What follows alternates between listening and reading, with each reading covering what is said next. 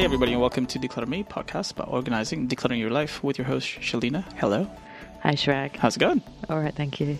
For the last few years, I've been noticing that a lot of people who've been here for many, many years, like from the 60s and 70s, it's come to that point where they've got to the retirement age and they've had to leave the country.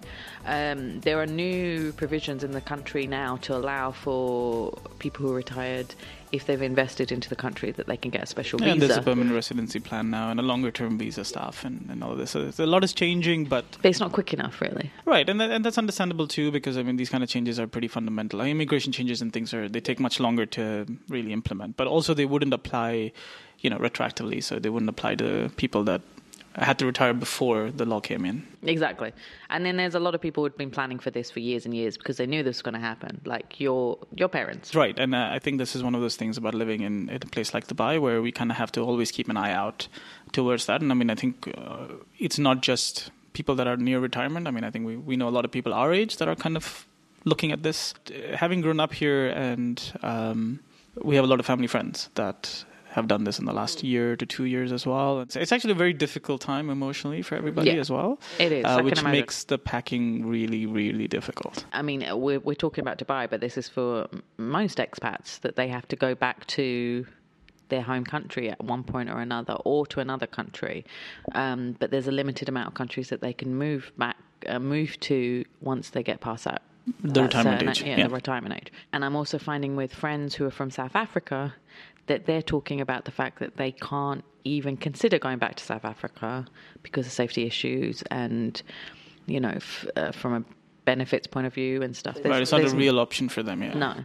So a lot of them are looking at already, the ones around our age, are where they can go for retirement or where they can go to get citizenship because of the difficulties they're getting.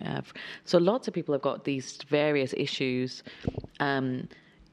and it's good to think about it quite early on about what you're going to do for your retirement. I mean, for me, of course, the thought is to go back to England.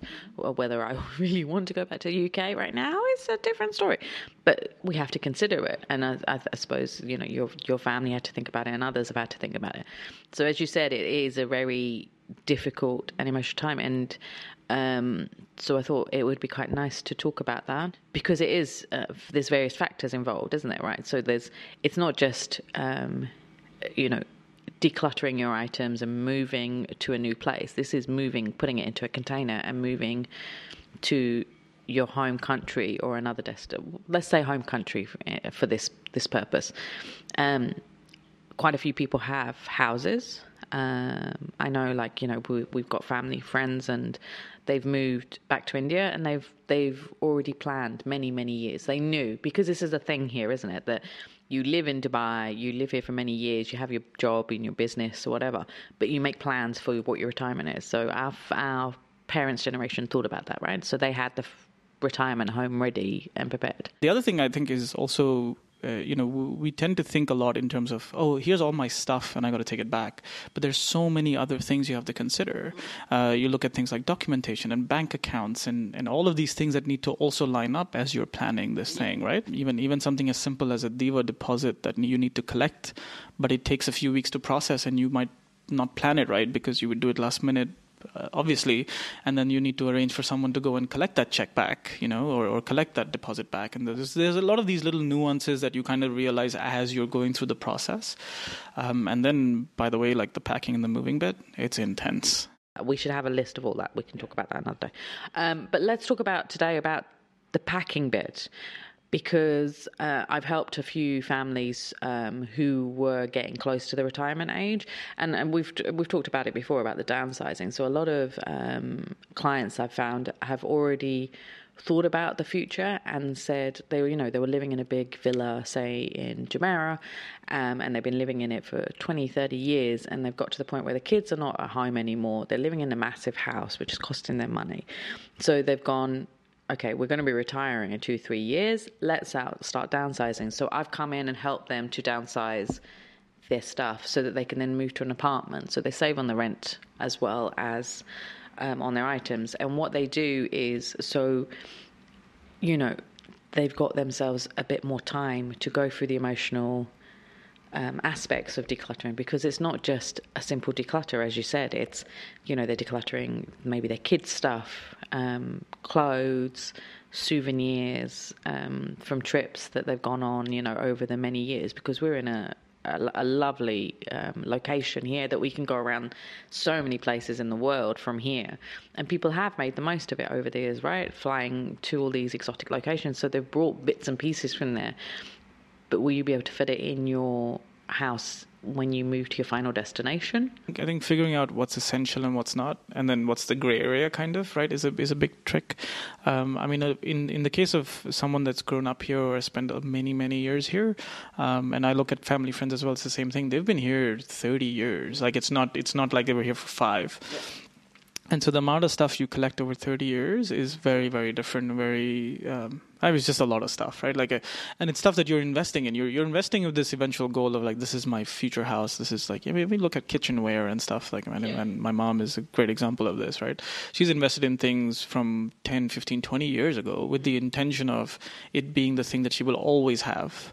And so those things you can't even begin to declutter that stuff. There's a lot of other things like that you kind of have to just really like sit down and really make, and sometimes tough decisions. And some people don't, they just don't make the decision. They take everything. But that has other repercussions in terms of getting everything to the other side and shipping.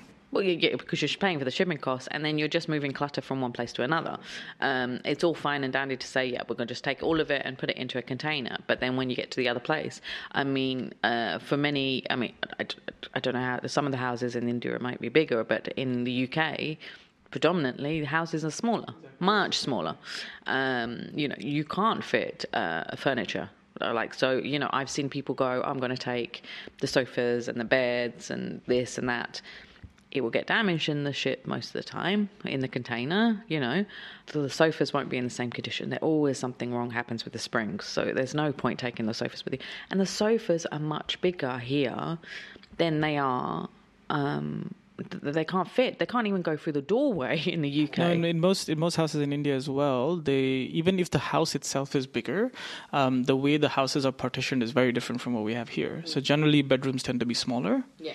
And so if you're taking this nice little big, I've got the queen and the king beds and all that, and then suddenly it turns out a double bed would fit, but a king may not. Yeah. And so it's very important to kind of do these kind of comparisons if you really want to take the stuff from here. I've seen, by the way, so over the last year, because I've had multiple family friends move, I've seen people make both sides of the decisions. There's some who've just sold all their furniture here and only taken their things and gone back and said, we'll just invest in new stuff there. Yeah. And others will be like, you know what, I've invested in this furniture for many years with the intention of taking it back, so I'm going to take it with me because it'll fit. Or we'll attempt to make it work. So I've seen both, but I think it's important to actually think about it and not just assume that you're going to take everything. Yeah, and I think also in certain countries, I know from friends who are from South Africa and stuff, they don't have IKEA. So what they do is take stuff from IKEA, and some of them have actually bought stuff still packed and then taken it. But of course, then you get charged on the tax, so they have to be a bit careful. And I think it's the same in certain, like in India and Pakistan and stuff. They don't have a lot of the stores, you don't have the Crate and Barrel or Marina kind of IKEA stores, right? So you want to take that with you because it's different from what everybody else has in their houses. Whereas for the ones who are going to Europe and America, you don't need to take that stuff. Don't take it. Sell it. Have a quarter of a container instead of a full container full of stuff, So you have to think about it in that way as well. So what I would say to start off with, when you're starting you've got 1 to 2 years before you're getting to that retirement age or that time where you're going to start moving, start the decluttering process. So start doing the mini decluttering. Look at your kitchen stuff. Do you need all the kitchen stuff? Do you already have some of the kitchen stuff in your new house on the other side? There are certain cookware that you might not need anymore. So start getting rid of that, because if you don't need it, if you're not using it here and you're not going to use it there, what's the point of having it? Sell it, donate it, and then start getting rid of furniture pieces that are not essential for your life. There might be a few bookshelves that you don't actually need now. Start getting rid of them. Start, selling them, donating them. So get bits and pieces, and, in kids' rooms, if the kids are no longer there, they're married off, start getting rid of their furniture as well and tell them to go through their items and to take their things or it will get donated. So you start removing that burden from you. So when it gets closer to the time, you have less things to deal with. You only have to deal with the core aspects, the core things that you need to do, your sofa, your bed, table, dining table, chairs, those are the main things that you'll then have to sell.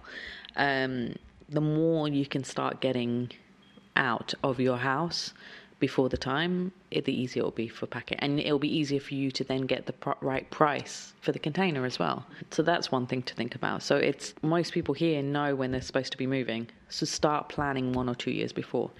And it sounds awful, but also start thinking about, we've talked about death cleaning before. If you're at the retirement age, you are getting closer.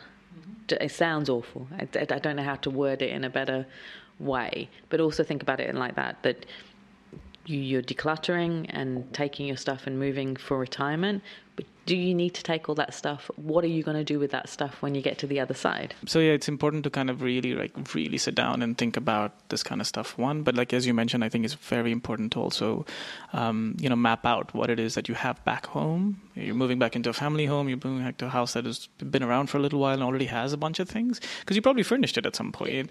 And then do you really need to take more sofas from here? Like it doesn't add up necessarily. And then again with the sizing as well, it's the same thing. I mean, even if you're investing in new stuff, you need to look at it from there and look at it local. I mean, I keep telling my parents this part as well, like, well, whatever you can, let's make it local, right? Because it's suited to the conditions. It's it's suited to the measurements. All of it is suited better. Even though you might feel like the quality might be better here or something might be better here, there's a value in sort of looking at local. I've talked about this before. Our parents' generation hold on to things more because they worked so hard to make the money to buy those items. Consumerism came around in the 80s, and that's when people started to buy more and more things. So it's the same issue again now with our parents who are retiring, that they're of that mentality as well, that they don't want to get rid of stuff because they spent so much money having it. It means more to them, and they're moving from what has been essentially their home for 30, 40 years. It's a fresh start. Actually, we introduced this topic as talking about moving to your home country, but for a lot of people, you don't feel like you're moving to your home country. You feel like you've been taken out of your home country, actually. I mean, we know people that have been here from the 60s and stuff.